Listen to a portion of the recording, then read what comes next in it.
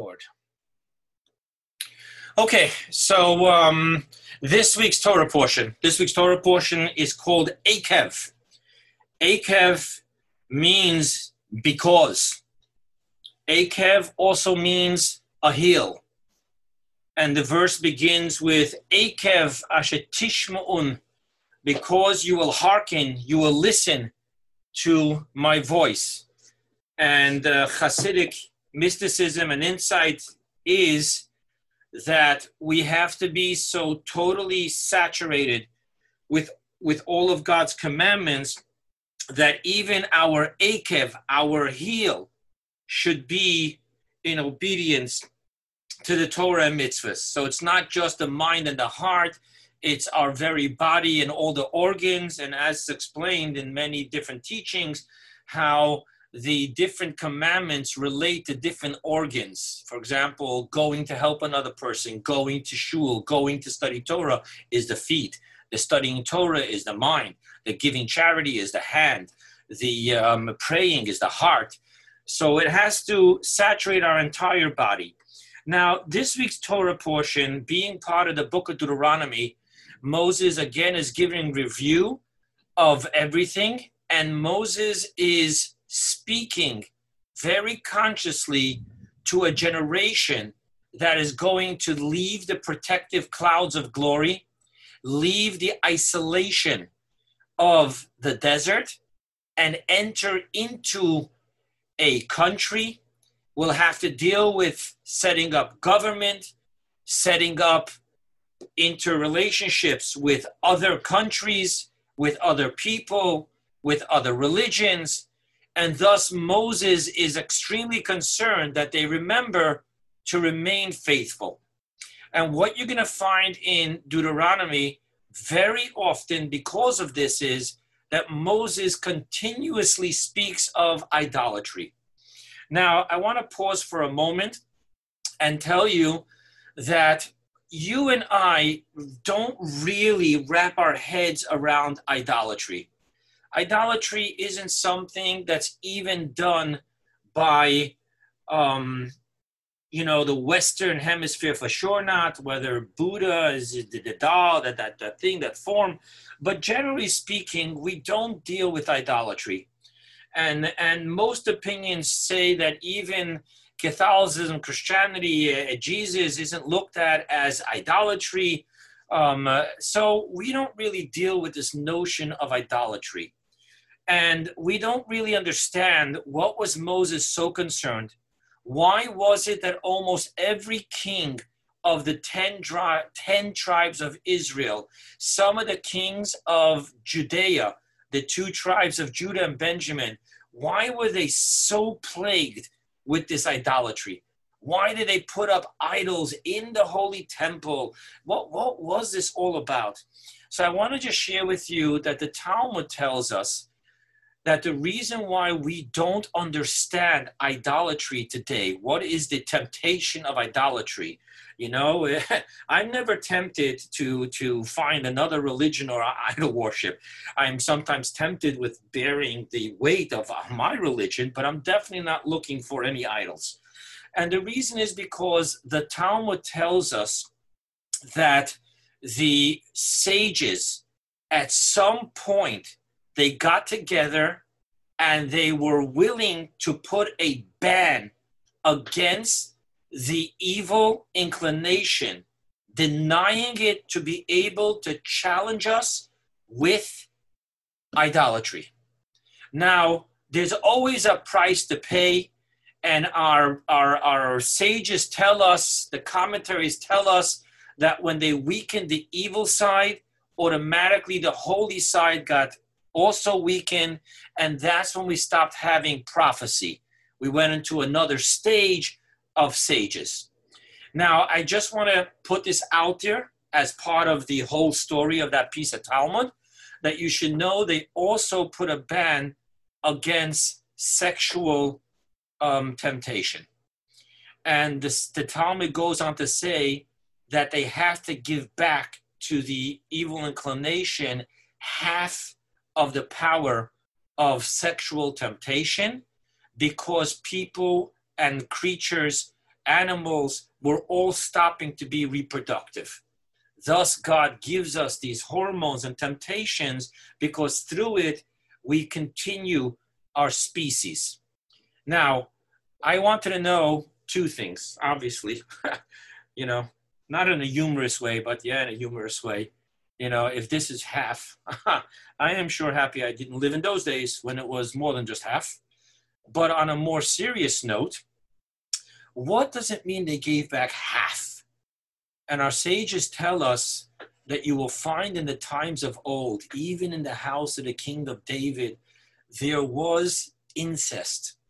And our sages tell us that what they did not give the evil inclination back, the power of sexual temptation, is specifically concerning incest. Thus, we do have the general temptation of sexual behavior, and we don't have the power, the temptation that much of incest. Now, that's just getting off topic because you keep on hearing in Deuteronomy, idols, idols, idols, and we don't really connect with it. With that being said, I do want to give and share my own personal, nothing I saw in the holy books, my own personal understanding of how idolatry is in our lives today. And I'm not going to go down the route of money is idolatry. No, we'll leave that for others.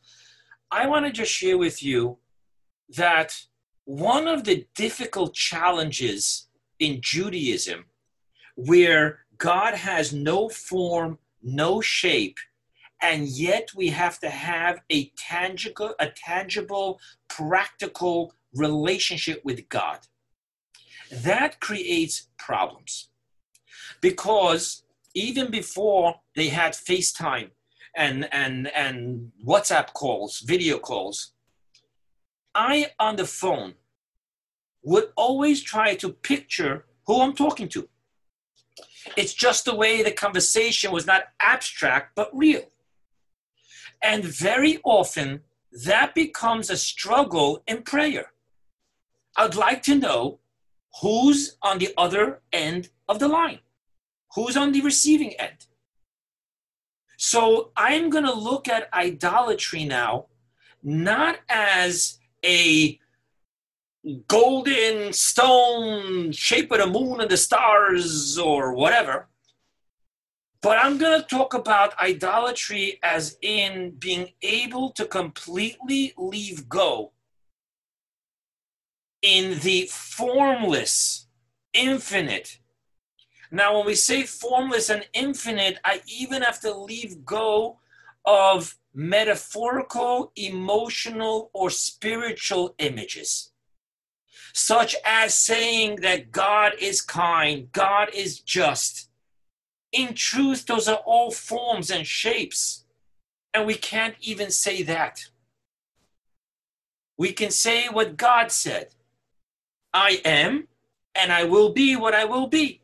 I don myself in whatever emotion needs to be then, whether it be justice, kindness, compassion. So really, if we want to talk about what does it mean not to get caught up in any form of idol worship, it's being able to leave go of trying to box God into any form or shape of tangibility so that I can have what I would feel comfortable with, a practical, tangible God that I'm talking to. And thus that becomes a whole different ball of wax. And then you have the whole teachings of Kabbalah and Hasidus that in truth, God is everything. And in everything I connect with God. And yet there is no image or shape of God. Now, with that being said, I also want to discuss one more little mystical topic on this opening of the Torah portion before I go further. And that is that last week, the Torah portion began with Moses praying to God, let me see. Maimonides gives an insight that what Moses really wanted to do was he wanted to be able to implant within the Jewish people not only a hearing connection of faith, but also a seeing connection of faith. When I see something, it becomes internalized and 100% true. And you can ask me all the questions, how it's impossible that I saw what I saw, but I know what I saw. When I hear something, even from someone that I so truly trust, but if you come up with very powerful questions, well, really? I mean, I understand he didn't lie to you, but really? How could this be? How could that be? You start having questions. So really, last week's Torah portion and this week's Torah portion are two different levels of faith. That in which I see and that in which I hear. This week's lecture, I always send out lectures beside the Zoom Parsha class, will be on the mystical insight of what does it mean, the level of faith in which I hear rather than I see. Now let's move along. A lot of things that's happening here is that Moses keeps on telling us that you should know that if you hearken to the voice of God, God will give you good. And there's very interesting physical promises.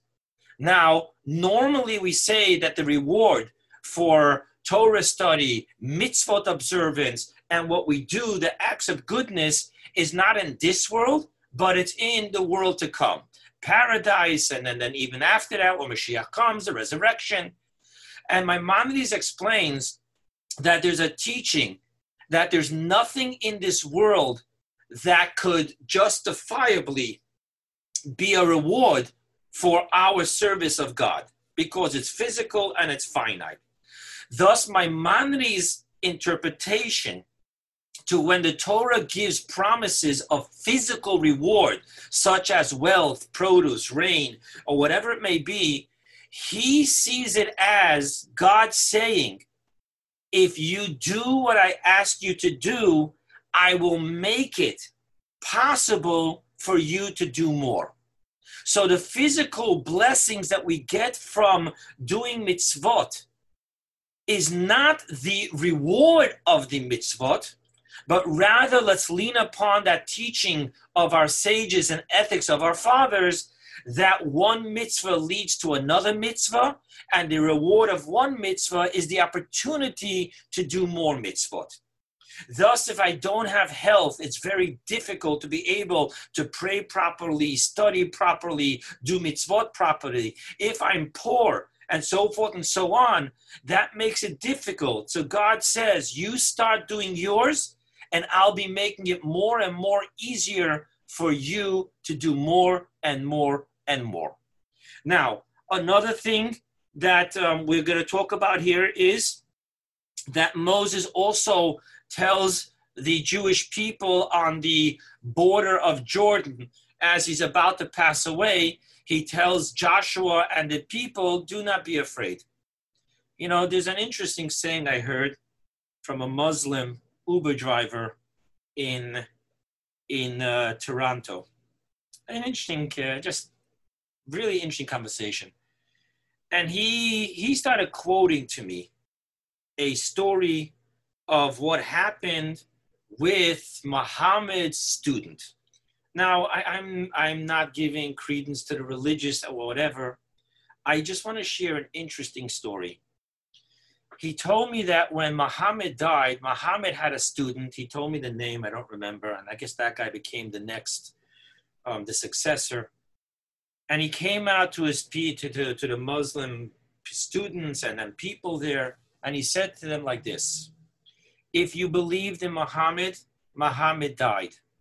If you believe in Allah, Allah is still alive. Now, I want to share with you that I see Moses telling the Jewish people, don't be afraid, doing in a certain sense that concept. Don't ever get caught up in thinking it was me, Moses. I am nothing more than a tool in the hand of God. And thus the God who did the miracles through me, telling me to perform them, is the same God who's going to do it through Joshua. So don't feel fear, because if Moses is dead, how can we conquer Israel? I think that's what Moses was telling them over and over. Don't be afraid. You saw what God did through me to the first two kingdoms on the other side of the Jordan. You see that God gave you the manna. You see that God had the clouds of glory, and he reminds them of everything, and he keeps on pulling himself out of it so the Jewish people can very easily realize that the same God, the same power will now work through Joshua. Another interesting thing, when he talks about the man, here we have a mitzvah. So there is what we call in halacha birchat hanehenin. Birchat hanehenin means that you always have to make a blessing before you enjoy anything and after you enjoy anything. Thus, for example, not always after, I'm sorry, and I'll explain to you why. Before it, always, whether it be you're going to go ahead and smell a beautiful fragrance, there's a blessing to make. Whether it be you're going to eat something, there's a blessing to make. Now, when it comes to food, you see fragrance on the spot, you enjoy it, and then after that, it's gone. Food, after you ate it and you enjoyed it on your taste buds, you're still having benefit from it within your body. And thus, when it comes to food, for that reason, we're taught that you also make an after blessing. Now, here is the rule. All these blessings are not biblical, they're rabbinical. But to one exception of this week's Torah portion. V'achalta usavata uberachta et Hashem elekecha. And you will eat, and you will be satisfied, sated, and you will bless God, your God. So we know that it's talking about an after blessing, because it says first you will eat and you will be sated. We also know it's talking about a specific case. For example, if I grabbed a bag of chips, I can't say that that's the type of food that after that I'm sated. Thus, we learn out that this is only concerning a meal, and a meal is defined by eating bread. And that's why whenever you eat a meal that has bread, challah, matzah, any one of that category, you have to make the grace after the meal. And that is the only biblical blessing that there is. Everything else is rabbinical. Now, I want to just give you a little bit of history here. The blessing is made up of three primary parts.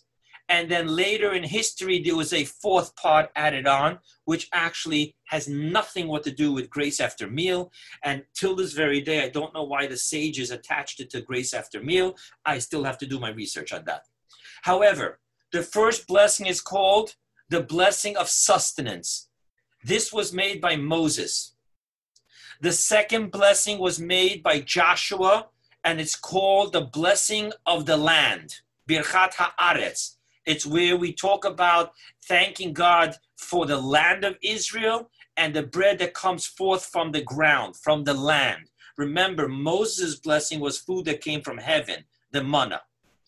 Then the third blessing was in the times of King David, once Jerusalem was established as the capital, we have the blessing of Jerusalem.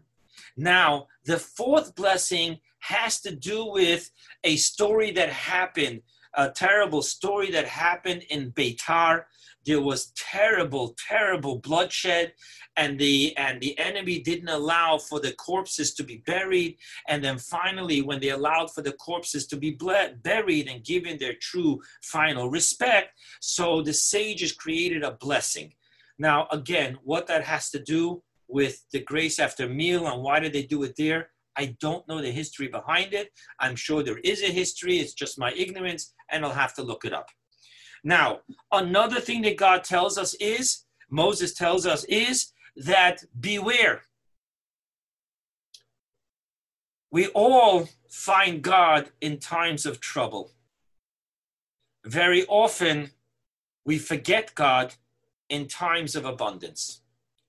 And therefore Moses says, I'm telling you that all these blessings are going to take place, but don't let that mislead you into self. I can do this by myself, and you're going to turn away from God. Moses recounts what happens in the breaking of the first tablets upon his descending and seeing the golden calf, and then going back up to get the second set of tablets. Also, another verse I want to point out, which is discussed in the Talmud. I want to briefly tell you about that, and then I'm going to get to the primary focus of what I prepared. There is a verse here which almost seems to someone like me, who struggles painfully, to be taunting. And the verse reads as follows. And Moses all of a sudden gives a turnaround in the middle of his speech to all the people and says, Viata, and now, Ma Hashem Elokecha shol mimach. What is it already that God's asking from you? What do you make such a big deal out of it? Ki im liyira, but to fear God. And the Talmud says, really, Moses? You think fearing God is such an easy thing? What are you just ridiculing? What is it that God already wants from you but to consistently fear him? And again, we're talking about a healthy fear. We're talking about the type of fear that when you're in your office and you're tempted to do something, you remember that God is watching. That's what we're talking about. We're not talking about no awesome meditation, Kabbalah, simple fear of God. And the sages actually, they're asking Moses, what are you saying? What are you saying here? Now, parenthetically speaking, not from this piece of Talmud, but from a different piece of Talmud, I want to share with you that God does not take it lightly when people ridicule other people that deal with serious struggles. The great Rabbi Akiva, everyone heard about the great Rabbi Akiva. He started learning when he was 40 years old. He was a resurrection of Moses, and then the greatest, either way, a reincarnation, not resurrection, I'm sorry. Resurrection will happen only after Mashiach comes. He was a reincarnation of Moses. And he one day, after studying and becoming the great, powerful sage that he became, one day he ridiculed in his heart, what is up with these people and their sex issues? I mean, come on. I mean, there's different temptations, but really? What's up with the sex issues? God heard him ridiculing in his heart, and God did not find it favorable. And God said, really, Rabbi Akiva? You, the righteous, who's protected by me, you're going to ridicule the others who struggle? And God told the evil inclination, you now have my permission to tempt the great and holy Rabbi Akiva sexually. The Talmud tells us that the Yetzer Hara manifested himself in the form of a beautiful woman sitting on the tree across the river. And Rabbi Akiva got so overcome with obsession to be with that woman that he dived into the water, swam across just to be able to have sexual relationships with this woman. And the minute he got out of the water, God told the evil inclination, stop, you cannot tempt him no more. The Talmud says that the evil inclination told Rabbi Akiva, would your master God not have stopped me?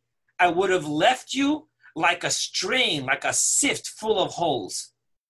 That's how powerless you would have been. And God told Rabbi Akiva, you've got your spirituality. Don't be mocking or ridiculing others for their struggles in their relationship with me. Go back to what the sages are asking Moshe Rabbeinu. Yeah, Moses, sure. If God spoke to me, and I was up the mountain studying with God, and I came down, and at any moment, God would just tap me on the shoulder and say, oh, Moses, I want to talk to you about this. Oh, yeah, I'd be such a good boy. I just wouldn't have anything. Of course I fear God, because I see the glory of God. But I don't. I see the glory of Wall Street. I see the glory of physicality. So what does it mean that I should just, what do you want? He just wants you to fear. You can do that for him. So the Talmud gives an answer which the Alter Rebbe in Tanya does not say. He says, no, this can't make sense. The Talmud says, yes, Klapi Moshe, in the realm of Moses, Yira Milsa Zutrasi, fearing God is a very small thing. The Alter Rebbe says, whoa. Sages, what did you ask and what did you answer? You asked how Moses can call it an easy thing because for us it's not easy. Moses wasn't looking in the mirror talking to himself. He was talking to us. So what difference is it to me that for Moses it's easy? Thank you, Moses. Blessed be Moses. But for me, it's not easy. So what are you taunting me? Therefore, the Alter Rebbe says that what the Talmud is really teaching us is that within each and every one of us, there's a Moses and there's a Pharaoh. And the Moses within us, to him, God, seeing God, feeling the presence of God, feeling the awe of God, is very practical. And thus, our job is not to create a fear for God, but rather to allow what already exists within us to shine out.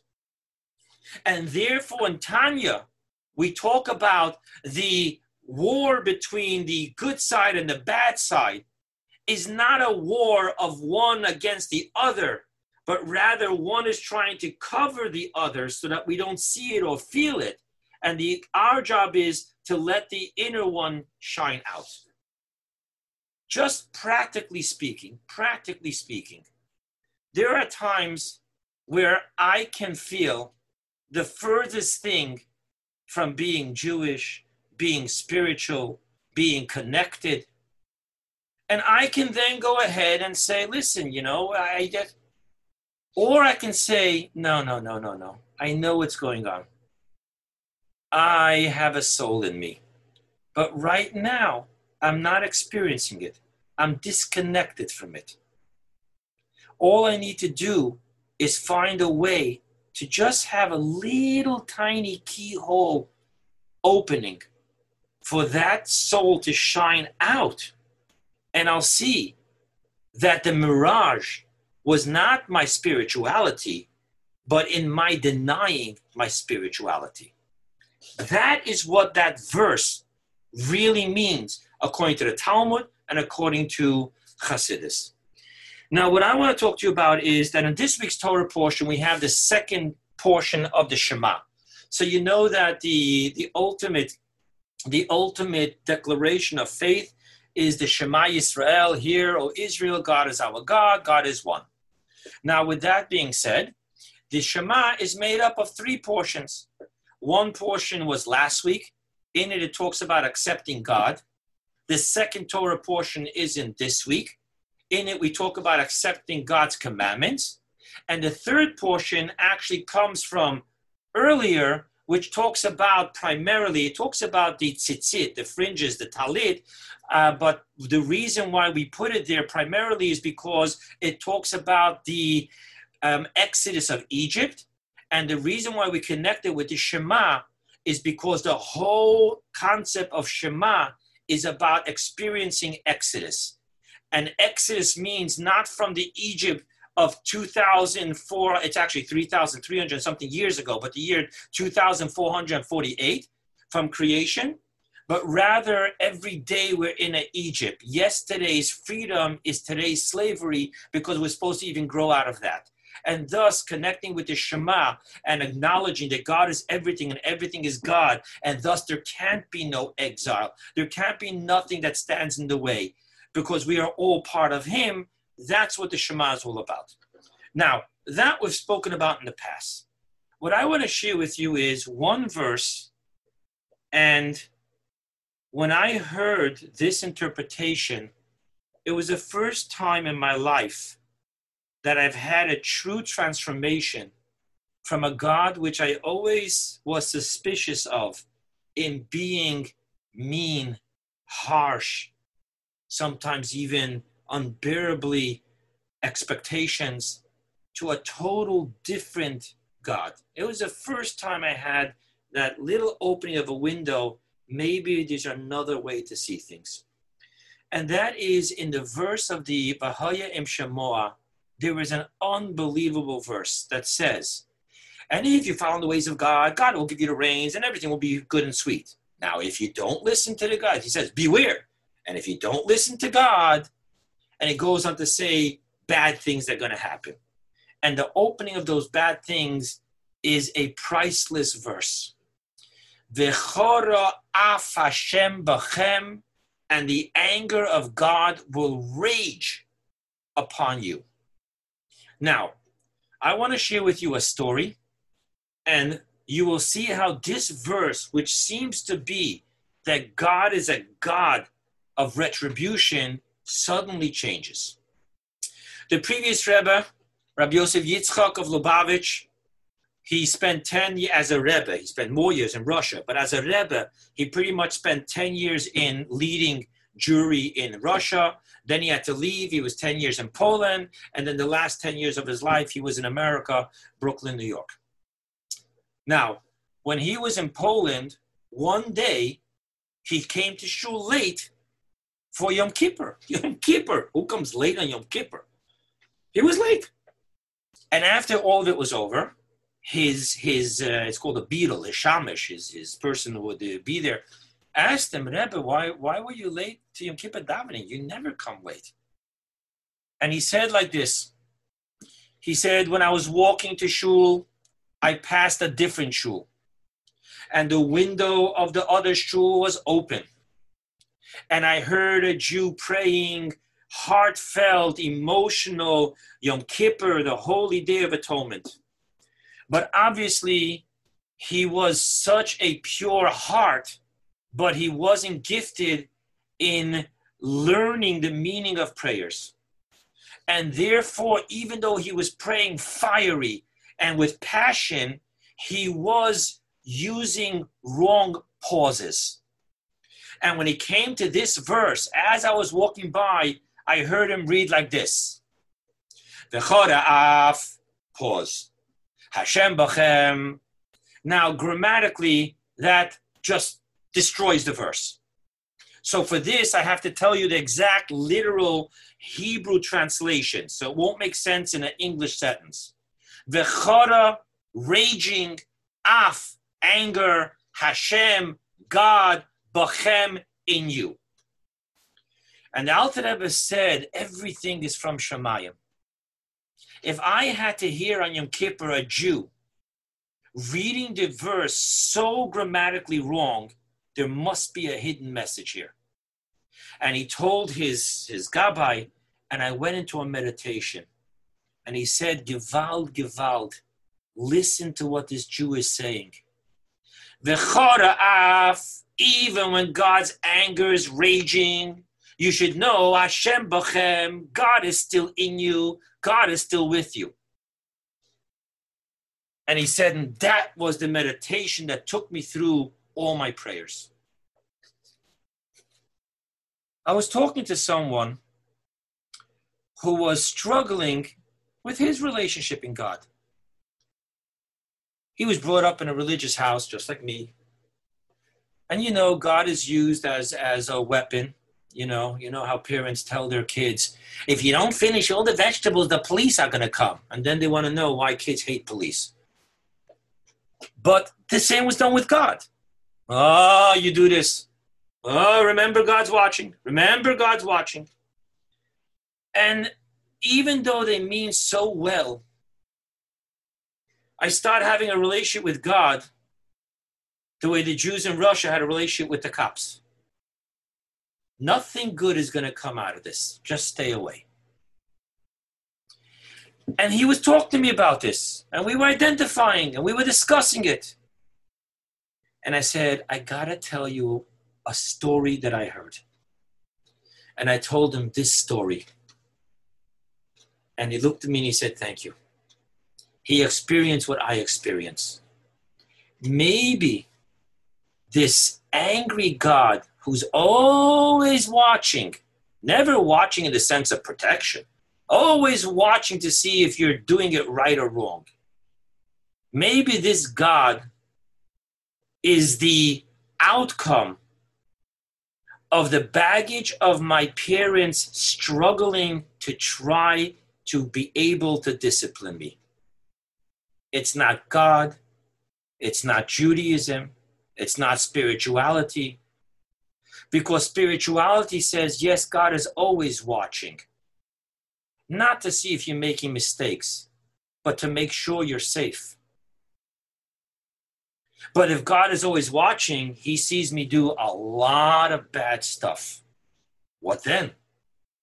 So remember it. I'm even sharing with you the sing-song in which the previous Rebbe repeated it. V'chora af, Hashem bochem. I want you to know that since that day, every single time I get to say the prayer, the Shema, I race through it. Of course, I'm very busy. But when I get to that verse, I give a little pause. And maybe I shouldn't admit this because it's online. And I'm going to admit it anyway. And it's not right what I do. But sometimes I even have to add a word. When I say V'chora af, and then I add on a word in Yiddish. Und von deswegen Hashem bochem. You're not supposed to add on words in Shema. You're not allowed to, actually. But sometimes I slip because I can't just think it. I have to say it. And that word means nevertheless. V'chora af. He's angry with what I'm doing. Hashem bochem. God is with me. Nevertheless. And I want to close at least my dialogue part, my monologue part, with one more story. So I read a book that one of my classmates wrote, and he basically interviewed all the people that used to work with the Rebbe of Righteous Memory directly. So there was a secretariat, and then there was the person who worked in the Rebbe's house to take care of the Rebbe in traveling places, take her to the doctor, whatever it may be, fixing things, maintenance. And his name was Gansberg. That's his last name. His name is Gansberg. And when in the interview by Gansberg, he was telling different things. And he said a story. He said that one time he botched up. And the Rebbe was upset. And the Rebbe was, passionately expressing that he was upset. So Gansberg said, so I started defending myself. Yeah, but. And he said, and the Rebbe just looked at me and said, was emphasis du? Why are you answering me? And Gansberg goes on to say how he understood it. Now, if he understood it that way, and he always had his stories with the Rebbe, that means he understood that that's the way the Rebbe works. He said, he says in the interview, he says, the Rebbe was telling me, what are you answering me? This is not about you. I'm not upset at you. You don't have to justify yourself. My upsetness is with the act. That's it. And I think of that story, I get emotional. We weren't brought up that way. I don't know, maybe some of you were. God bless you, and God bless even more your parents. We were brought up that very easily we slipped from the sin to the sinner. We're not upset at the sin, we're upset at the sinner. And if you do it that way, then you have to read the verse, literally. V'chora af Hashem bochem. God is angry, flaring, raging at you. But if you could understand what the Rebbe was saying to Gansberg, you don't need to hide your face, you don't need to justify, and you don't need to answer me, because this was never about you. V'chora af. God is raging against sin. But you, Hashem bochem. God will always and is always within you. Not something easy to understand. Not intellectually, it's very easy to understand. But when we are the products of our primary caregivers that went through the most dysfunctional generation in history of mankind, just because I understand it and just because I repeat it doesn't mean that it's so easily I feel it. And thus, every time you say the Shema, you're racing, you're in a rush, just try to remember this and pause. Don't add on words you're not allowed to, but at least say it every once in a while with that sing-song, with the pause. The Chora'af, and then think to yourself, and nevertheless, Hashem Bochem. People, thank you. I'm opening up.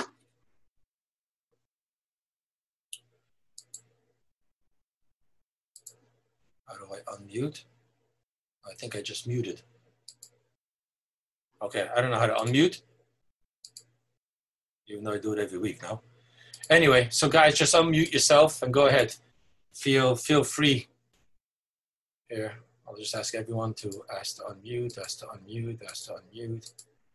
Okay, people, I will also go ahead now and shut the recording so people feel free to say whatever you wish.